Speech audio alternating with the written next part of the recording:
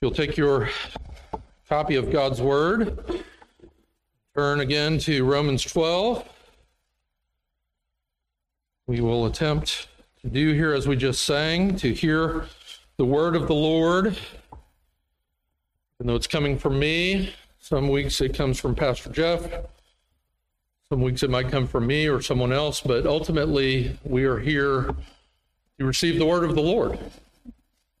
And so let us pray that he will speak today to us from the Apostle Paul in chapter 12. And we're going to read verses 1 through 16 like we did last week, because I think what we're talking about today is really part 2 of what we talked about last week.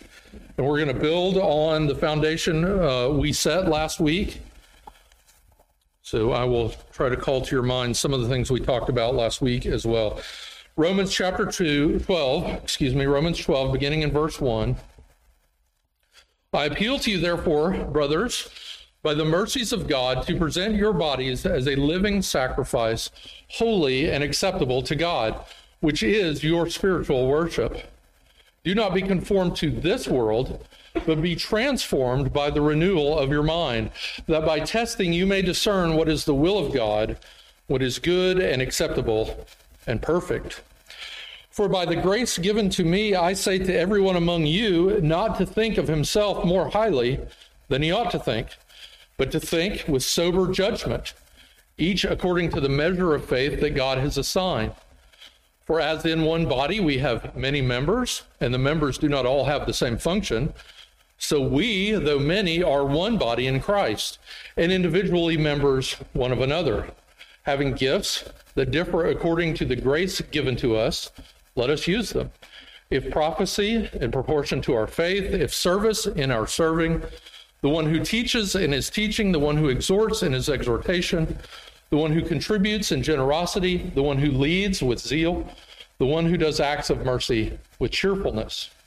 Let love be genuine. Abhor what is evil. Hold fast to what is good. Love one another with brotherly affection. Outdo one another in showing honor. Do not be slothful in zeal, but fervent in the Spirit. Serve the Lord. Rejoice in hope. Be patient in tribulation. Be constant in prayer. Contribute to the needs of the saints and seek to show hospitality. Bless those who persecute you. Bless and do not curse them. Rejoice with those who rejoice. Weep with those who weep. Live in harmony with one another. Do not be haughty, but associate with the lowly. Never be wise in your own sight. Paul has, in the previous sections, begun the renewing of the mind among the Christians in Rome. And he's done that by prompting them to rethink how they determine the significance of others. In the previous passage, they were to think about the distribution of the spiritual gifts. In this passage, the believers in Rome are to recognize that the motivation for their actions in the church society must be a sincere family type of love. Further, these actions must be pursued in an enduring, constant fashion in the face of many hardships. That is what Paul is trying to do in this section, building on what he's shown them. And when you leave church today, you must begin to do all these actions that are described in this passage. And you must find a way to do them in a sincere manner, and you must find a way to do them persistently. In other words, our actions in the church must look like the best of actions in a close-knit family.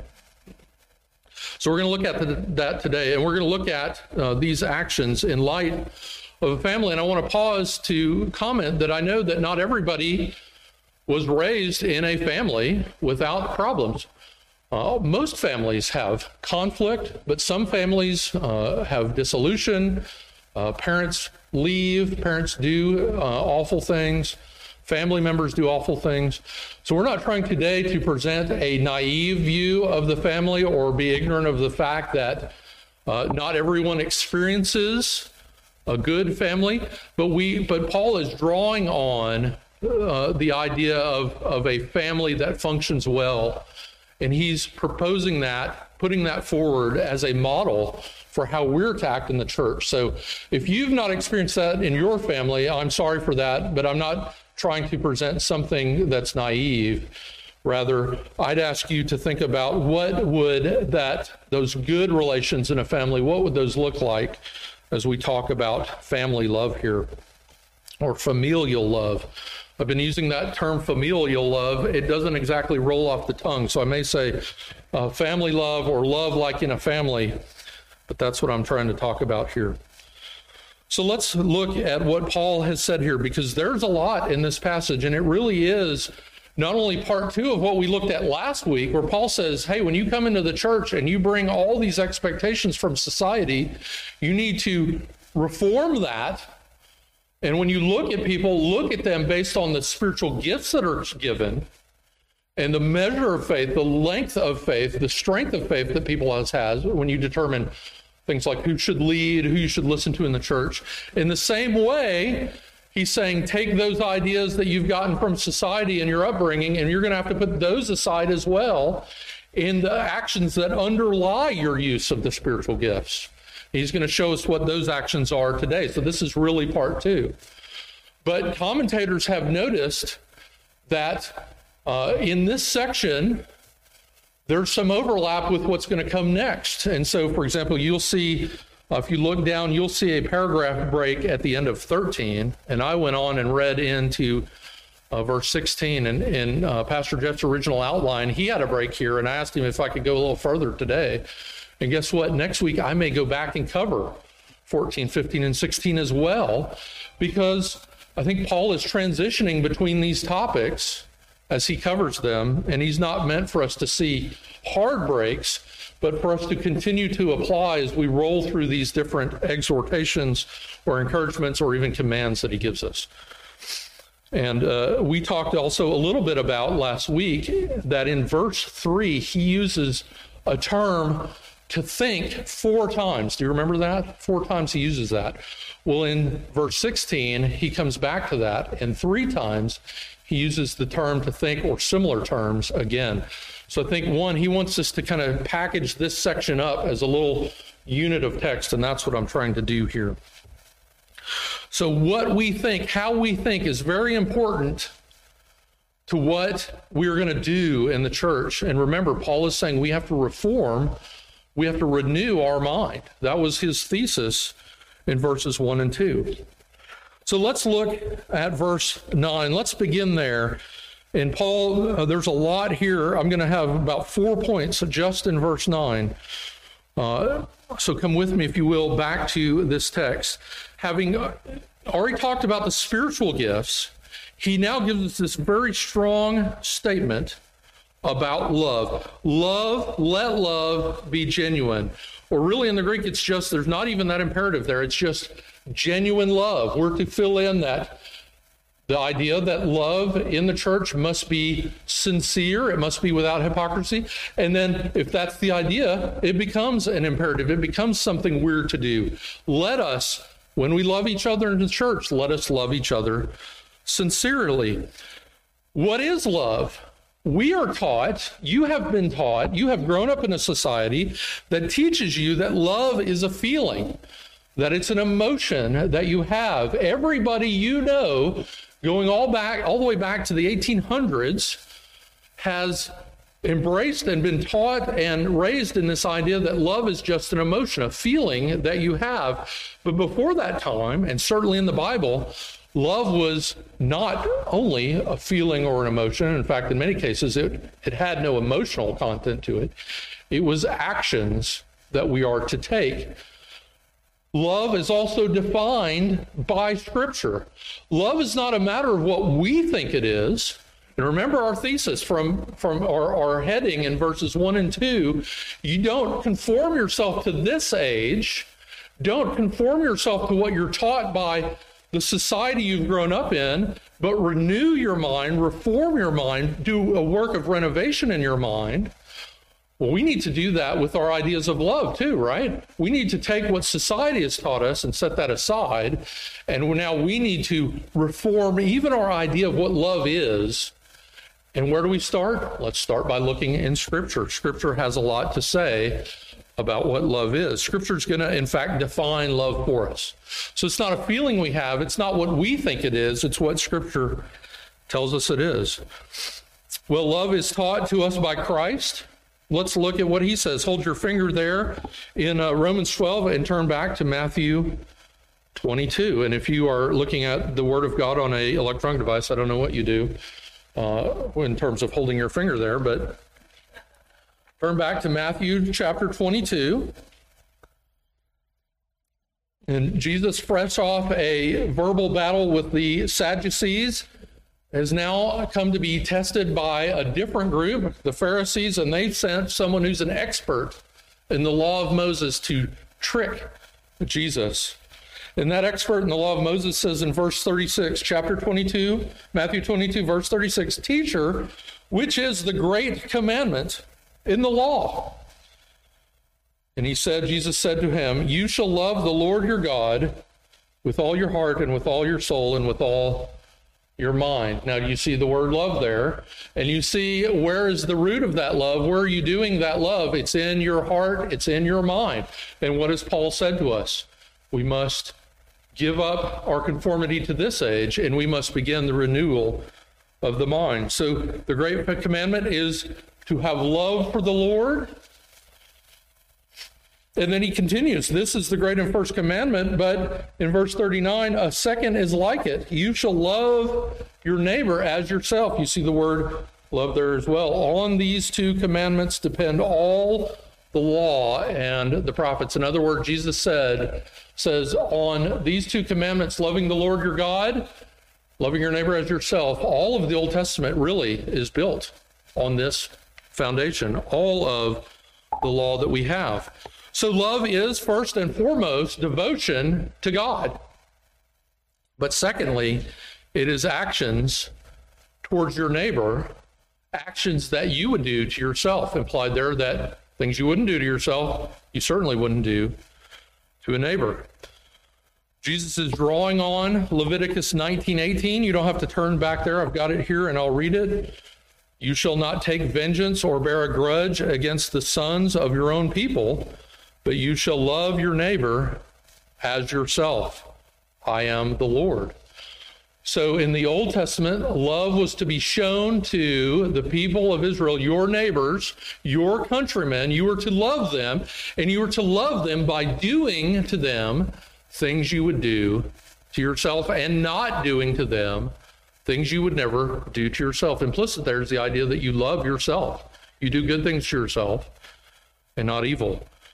Jesus points out that this commandment and then the love of God, the full devotion to God in our minds and our hearts, these are the basis for the Old Testament. Indeed, love is the basis of our Scripture. Scripture talks about elsewhere. Paul talks about what love is in 1 Corinthians 13. So there are many scriptures that talk about what love is. We're going to see actions here today in this passage in Romans chapter 12. So I think that's what the Old Testament, that's what Paul is saying. Our love is not a feeling, it's not an emotion, it's not what we conceive of it is, but they're concrete actions. And Paul's going to give us a list of actions. But just like he didn't give us a complete list of spiritual gifts, he's not going to give us a complete list of actions of love. He's going to give us a list that fits the context of what's going on in Rome. Remember, Paul is writing to a group of people in Rome who are going to see this. He's telling them, hey, these are the love actions you guys really need to do. But it's not all the actions that are out there. Scripture tells us what they are. So if you encounter an action that you don't know if it's loving or not, you're debating, should I do this, should I not do this? Scripture is a great place to turn. And you can start here in Romans 12. You can keep this as a note. But there are many other passages you can look at. And if you come back to our sermons faithfully, if you come back to Sunday school, we will encounter more of these passages where we're told how to love. So point one, love is not a feeling or an emotion. It is defined by Scripture. Point two, just in verse 9, Point two is that love must be sincere. The Greek word there is without hypocrisy. Love must be genuine. It must be sincere. Love must be without hypocrisy. So we're not talking about feelings mixed with doubts or contradictory feelings and emotions, but we're talking about the acts that we have toward believers in the church, because remember, Paul's writing to a group of believers in church. They have to be, those acts of love have to be consistent with this newly reformed way of thinking, this renewal of the mind, this rejection of how this age teaches us to think, how our society teaches us to think. As we reject that, as we reform that, our actions have to be consistent with that.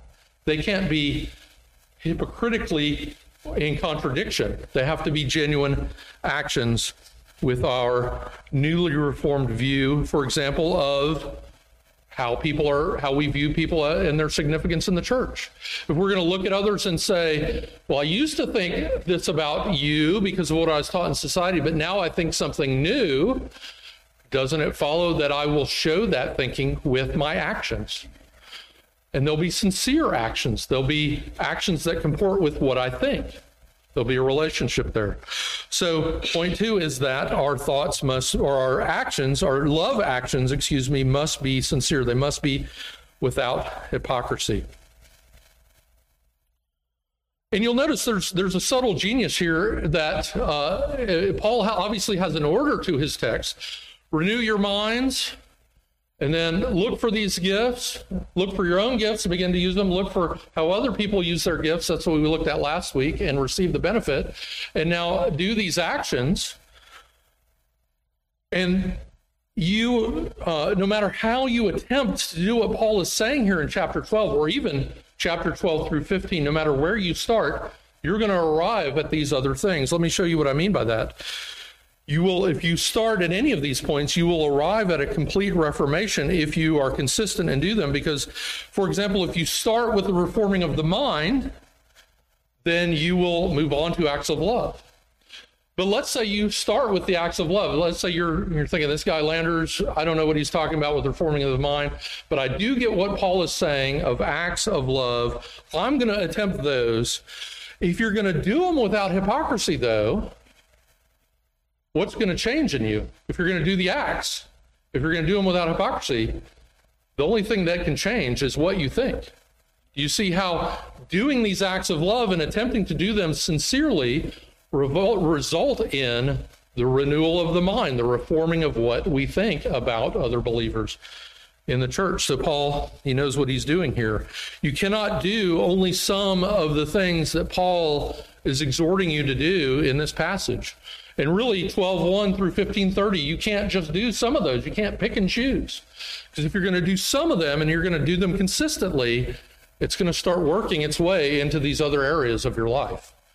You're going to be in for the whole renewal. If you're a believer, that's what you want. If you're an unbeliever, well, we'll talk about how that will not work for you later on. But let me come back to verse 9, because I'm not done. That's only 2 points. You've only got half the story of verse 9. Because Paul goes on in verse 9. What does he say? I'm stuck here in Matthew. Let me turn back to Romans 12. He says something like, let love be genuine, abhor what is evil. Or that word abhor is a fancy way of saying hate, a strong passion against. Abhor what is evil, hold fast to what is good, cling to, be placed in, stand on good things. So in part of our actions of genuine love, Paul's going to give us a little bit of definition here. Genuine actions of love can't be evil actions. And you might say, well, yeah, that's obviously. But if you think back to trying to determine how we should treat each other in the church, if you think back to the context of people coming in with what society says is right, as they come into the church, they may be doing evil practices. And part of what we do when we become believers is God begins this work of sanctification, putting off our sin. They need to put away their evil acts, and they need to do good works towards one another. So love, genuine love, is to hate acts of evil and to cling to, hold fast to acts of good acts. What he's going to give us is not a complete list, but he's continuing that theme that he began in verse 3, that we're to have this different view. Look also in verses 10 through 13. We're going to see as we read down here, he's going to define further what it is to hate evil, what it is to hold fast to what is good, what it means to do acts of genuine and sincere love here. It's going to give us a list, but there's going to be two overriding themes. Now read them. I want to see if in your mind, if you can tease them out on your own. Verse 10, love one another with brotherly affection. Outdo one another in showing honor. Do not be slothful in zeal, but be fervent in spirit. Serve the Lord. Rejoice in hope. Be patient in tribulation. Be constant in prayer. Contribute to the needs of the saints and seek to show hospitality. So there's two overriding. If you were to summarize these ideas, you'll come up with two broad concepts in these actions. I'm not going to go into, examples and details of each one because we'll be here all day. And I think you can see what it means, for example, to have zeal, right, as opposed to being lazy, what it means to contribute to other believers. If you have questions about those, we can go into those. But I want you to see the broader ideas here. First is embedded in these words here, in the actual Greek words that are used, are words of family love. You can see a little bit of that with, in verse 10, for example, with brotherly affection. Who knows what the meaning of the name of the city of Philadelphia is, right? It's the city of brotherly love. Those are Greek words that means brotherly love. It's the same actual word here, Philadelphia, that's used of brotherly love. But what he begins with in verse 10, love one another, that's another Greek word that's only used of love within the family. Greek has different words for love. Agape, eros, which is, erotic love. Philo, which is the love of friends or brothers, we would call friendship, right? There's another rare Greek word that is used for love within the family, and that's the word that he uses right here in verse 10. So this love of one another, this brotherly love, is not a hearty pat on the back, maybe that we've learned in society as far as brotherly love, but to really think and to act between believers in your church in Rome as if you are all in the same family. That's the command he's giving here. The same with outdo one another with honor. Does that mean we come in and we, bow to each one? I don't know how we show honor in our society. Our society has become a society that shows honor really to no one, right? But in the context of the ancient Roman world, if you remember, we talked about your significance in society came from your family, who they were. Even if you were poor, even if you yourself were a dim-witted fool, if you came from a significant Roman family, you were significant. And if you came from a lowly, despised plebeian family, it didn't matter how competent you were a nobody. To outdo one another, to show honor in the way he's talking about, is if we are of the same family as Roman believers, we ought to show each other in advancing as the Romans do for their families, their family members. Roman citizens would go around in prominent families and try to get their family members in other positions of power to advance their family. Okay? Now, Paul's talking about in the church. If we look at each other as if we are in a family together, then we want to advance each other. We want to advance the honor of each other as if we are one family. Imagine that if you're a Jew coming into the church. Radical things Paul's saying. Because as a Jew in the Roman church, you're surrounded by all these low Gentiles who can never be part of the family of God. Paul's saying they're now your family, not in an overly, spiritualized sense that we might say today, but literally your actions to them are to be as if they are in your family. He's not talking about feelings. He's not talking about emotions. He's not talking about put whatever words we want in for family. He's talking about literally treat these other Roman believers as if as if we're all in the same family together. He does this again. Drop down with me to verse 13. Contribute to the needs of the saints. That word there, contribute, is to have in common, koinonia, that's used in Acts 2. After the Pentecost, all these that came into the church, poor, desperate people began selling fields, bringing in money, contributing so that there was no need. They treated each other as if they were all in the same family. Seek to show hospitality. The words there are used about believers that are fleeing persecution. If believers come to your church fleeing persecution and they've lost everything, well, you don't say, well, we don't want persecution to come here. Let's leave them outside. No, you treat them as if it was a family fleeing war or pestilence or famine. What would you do? You would take them in. You would feed them. You'd give them the back room, right? You would treat them like you would treat other family relations. That's the context here, and the commands he's given is to treat each other with our actions. I can't stress this enough. He's not talking about your feelings. He's not talking about your emotions.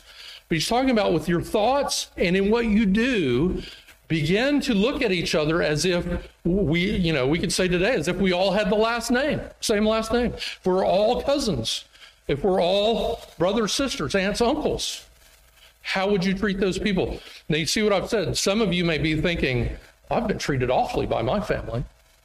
I'm not saying treat people here awfully, right? I'm not trying to present a naive view of family where there are no problems. But think about how a family ought to treat each other. Paul is now saying, just because you're from different cultures, some of you are Romans, some of you are Greeks, some of you are barbarians, some of you are Jews, all that's irrelevant now. You're one family in Christ, and your actions need to comport with that. The second big theme here in this passage, 10 through 13, is endurance. Look at verses 11 and 12 as I read them and see if you can find words that go together that are very similar in their idea. Do not be slothful in zeal, be fervent in spirit, serve the Lord, rejoice in hope, be patient in tribulation, be constant in prayer. Do you see them there? Fervency, hope, patience, constancy. These are all words that describe long actions over a long period of time. They describe actions of endurance. So this isn't to be a flash in the pan activity, but it's to be an enduring activity. And notice in the very center of 11 and 12, you see serve the Lord. But that's what Paul's been talking about. Remember what he said in 12:2. To put off, to not be conformed to this age, but to be renewed in your mind. What is that? To present yourself as a holy sacrifice to God. What is that? It's your spiritual worship. It's your reasonable service. So he's repeating here what I was trying to tell you to do in my introduction. Now I'm giving you the details. Serve the Lord by treating each other as a family in your actions, and to endure in it. Do it zealously. Do it with fervency. Do it with hope. If you've ever been in a family where things don't go well, you need hope that things will go better in the future, right? Or you're tempted to abandon that family. So Paul reminds these Roman believers and us that what he's calling us to do are actions done in the familial setting. See, that doesn't roll off your tongue very well. In the family setting of the church that is serving one another and enduring in these actions. Now, we're going to continue on. We're going to go down to verse 14. Here Paul quotes Jesus. He's quoting Matthew chapter 5. So hold your finger there and turn back to Matthew 5. If you know Matthew 5, part of that is the Sermon on the Mount, where Jesus gives these statements of blessing, the Beatitudes. Blessed is the poor in spirit, for example, and so on. He talks about Christ not overturning the law and the prophets, but fulfilling the law. And he goes on to overturn what the Pharisees had taught regarding anger, regarding lust, regarding divorce, regarding oaths, and regarding revenge. And in verse 43, he says, you have heard that it was said, you shall love your neighbor. Didn't we see that in Leviticus 19:18? Right? And hate your enemy.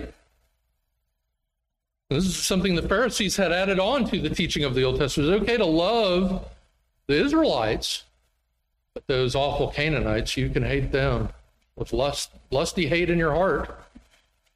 Well, what does Jesus say? But I say to you, love your enemies and pray for those who persecute you, so that you may be sons of your Father who's in heaven. For he makes the sun to rise on the evil and on the good, and sends rain on the just and the unjust. What Paul commands us here in verse 14, bless those who persecute you. Bless and do not persecute them. I think he's pulling exactly what Jesus has already taught. Jesus broadens this from the Old Testament, love your neighbor as yourself. Jesus says, you're going to have to love everybody as yourself, even the people who are your enemies, even the people who want to kill you, even the people who hate you. Jesus broadens it to everyone, because they're either your neighbors or they're your enemies. Paul brings the focus back to his context here, and he reinforces what he's talking about in terms of our actions within the church. Now, next week we're going to talk about vengeance, and we're going to go on, so I'm going to come back to this. But imagine if Paul is talking about not just outsiders, but in the context of the church. Imagine if Paul is saying to you, even in the church, if someone begins to persecute you wrongly, because that shouldn't go on in the church, you don't curse those people. What do? You bless them. That's Jesus' teaching for everyone. How much more true does it have to be in the church to people you say are your family? Parents, if you've had a wayward child, that child curses you, do you stop loving them? No, your heart's broken. You do as much as you can to try to bring that child back. You bless and pray over them. That's what Paul is saying to do here within the church in Rome. You must not curse other believers, even if they are wrongly persecuting you in the context of the church. And also outsiders. We're going to talk about that as we go on. But right now, let's just focus in on within the church. And then the last few verses here, Paul's going to sum up. He's going to remind us of what he said in verse 3. Remember, I talked about in verse 3, he uses that term to think 4 times. He's returning to that idea. Look at the beginning of verse 15. My ESV says, rejoice with those who rejoice, weep with those who weep. And then in 16, live in harmony with one another. In 16 there, the ESV is trying to kind of smooth out some very rough Greek there. But the words there are literally think the same way about things. You see how the translation committee turns that into live in harmony. And I think they're right. To live in harmony, though, you've got to have this same way of viewing things. Now, he doesn't mean just blindly turn off your brain, and be told how to think. But look at verse 15. If you're going to rejoice with those who rejoice, don't you have to see that what is good that happens to them that causes them to rejoice? Don't you have to also see it as good? If you hate what happens to them, you're not going to rejoice with them. Think the same way. So if something good happens to a believer in the church, you think, wow, that's great. You're rejoicing, I'm rejoicing, because it's a good thing. In the same way, if something awful happens and they weep, you don't think, well, they got theirs. That's not having the same mind. That's not thinking the same way. You weep with them because it affects them. It affects you. So he's returned to this idea of thinking the same thinking, having the right way of thinking with a like mind with other people. And he takes it as far as he can go with these last few verses. In verse 16, live in harmony with one another. Do not be haughty. Do not have a high thoughts of yourself. Do not think more highly of yourself than you ought. Remember, that's what he said in verse 3. That's what haughty means. But associate with the lowly. Look at my ESV has a note there. And if I look down, it gives another alternative translation. Give yourselves to humble tasks. Don't think more highly of yourself than you ought to, but actually give yourself over to doing lowly things within the church.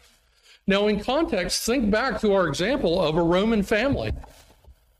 Let's say you're a Roman man who's come from some significant Roman family. Are you the one who cleans the toilets in the church? No. You wouldn't think that, because you're from some lofty family. You're the head of your household. You might have slaves to do that or servants. But when you come into the church, if you're going to reform how you think about your significance in the world, are you going to be more amenable to doing the lowly tasks that are in the church? Think about that in the context of the spiritual gifts. You may come in with great significance in the world, but your spiritual gift might be to serve others. And it might be your slave who comes in the church with the spiritual gift of teaching. Are you going to sit under the teaching of this person who in the outside world is lowly? Now, we have a much more egalitarian society, and we think, yeah, of course you should. But this is radical for the Romans. It could have real repercussions outside of the church. To see a slave elevated, that might make the authorities nervous. To see a lofty man doing things that he shouldn't do in good society. You see how Paul is calling us to a radical change in our way of living.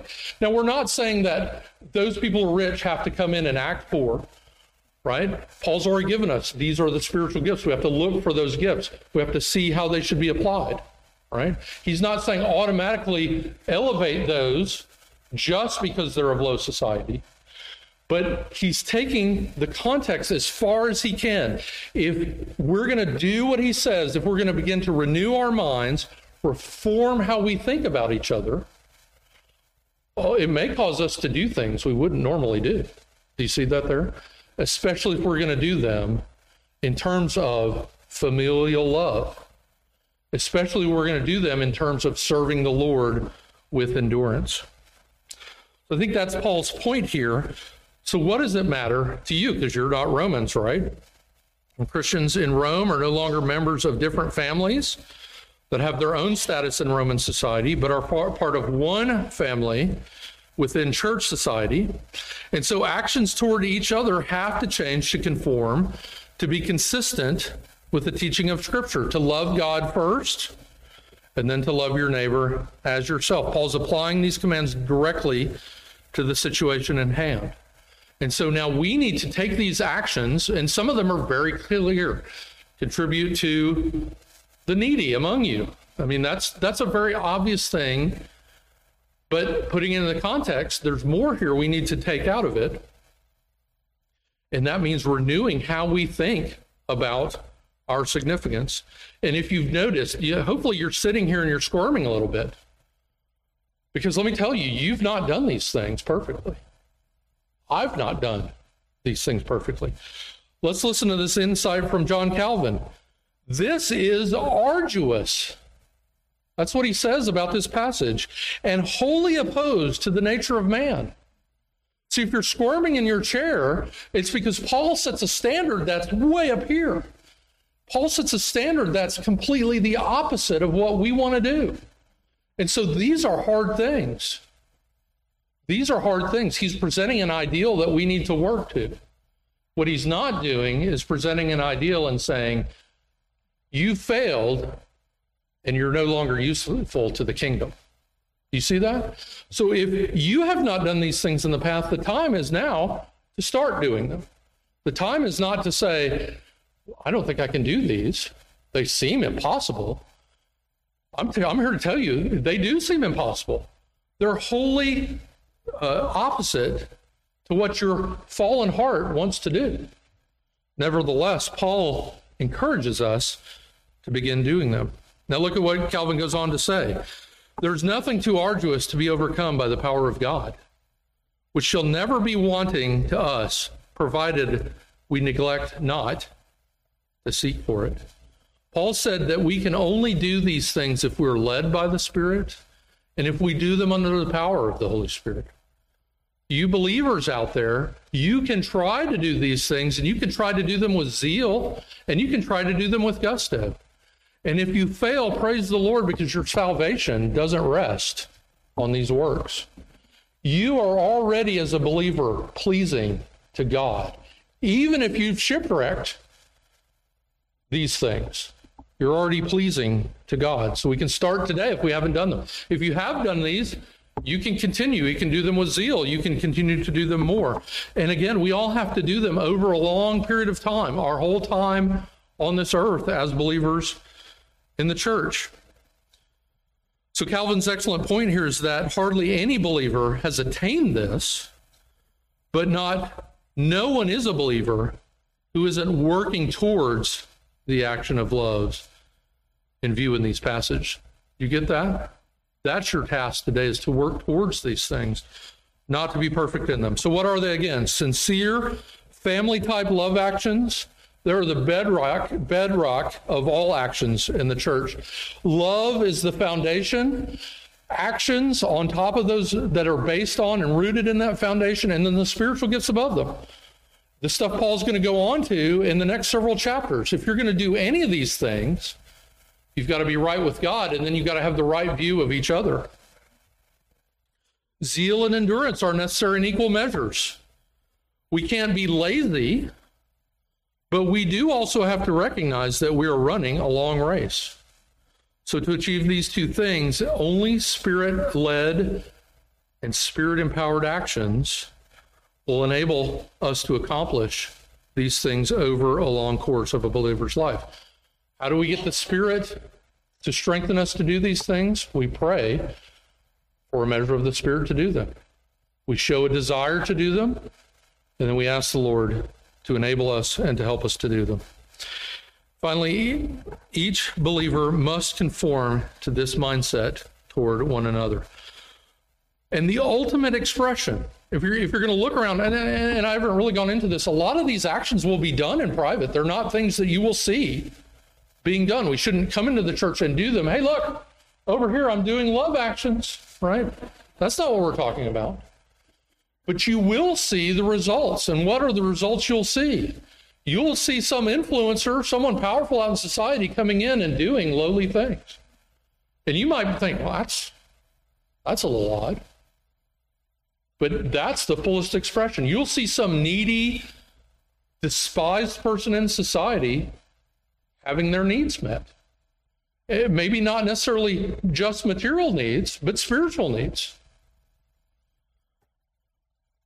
You'll see a change in how we treat each other, and it'll be a contrast with what society is doing around us. So let me give you an example.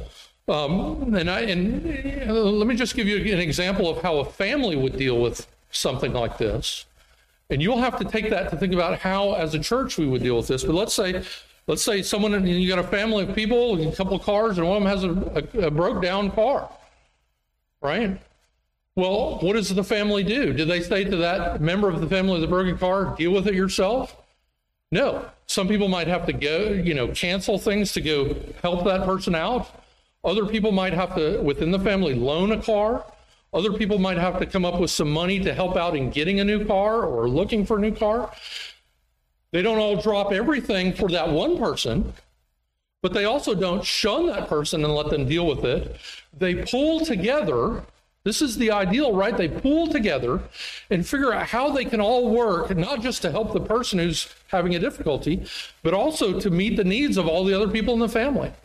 In other words, they don't say, let's now neglect these people in favor of this one who's having trouble.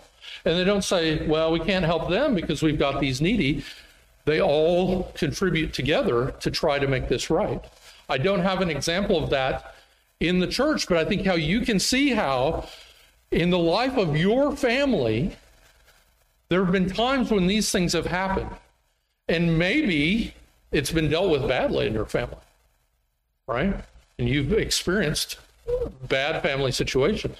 But maybe you've also seen how a family pulls together to deal with this. And there's many different expressions, right? I'm not pointing to my family or someone else's family as the right way to do this. just trying to get you to think about how everybody pulls together in a close-knit family to make sure everything needs to be done. So you might have examples in your family where that has happened. That's what we need to start doing in the church. It's not my family and Bo's family, Dale's family, and the Sanders, people in the back, the people that like to sit way over there. It's one family. Now, yeah, we're going to have different last names, right? But I'm not calling you to drop everything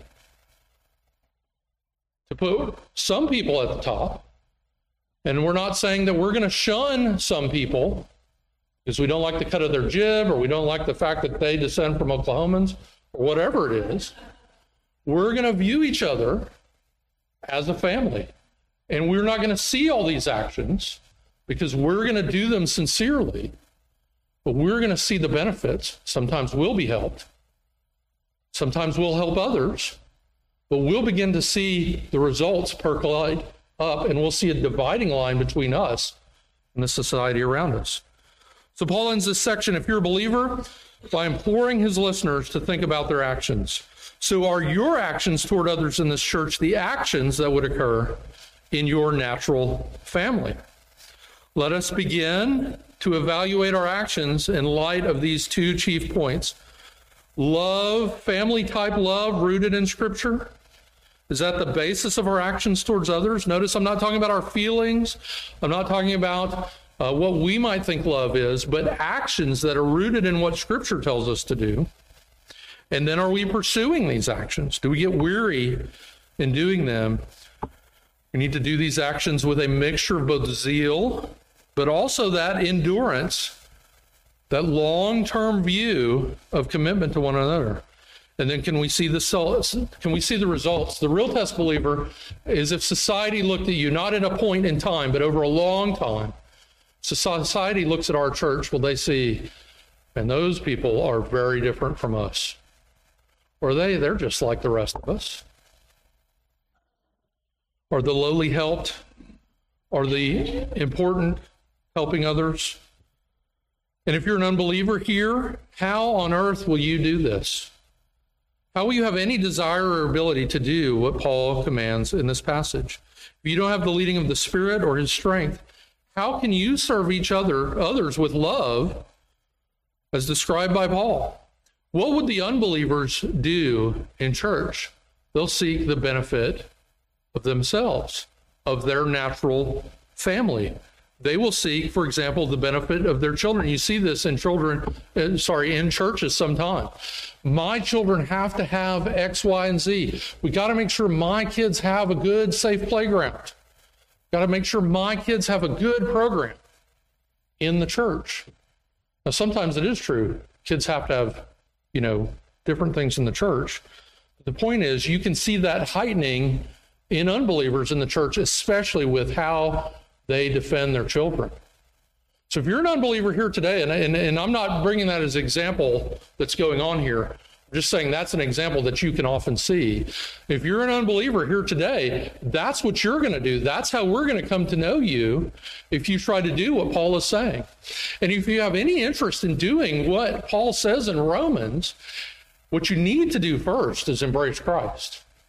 What you need to do first is get that Holy Spirit, get a hold of that Holy Spirit. And you don't seize that. You repent of your sins, you embrace Christ, you receive baptism, then you receive the Holy Spirit. So that's what unbelievers need to do.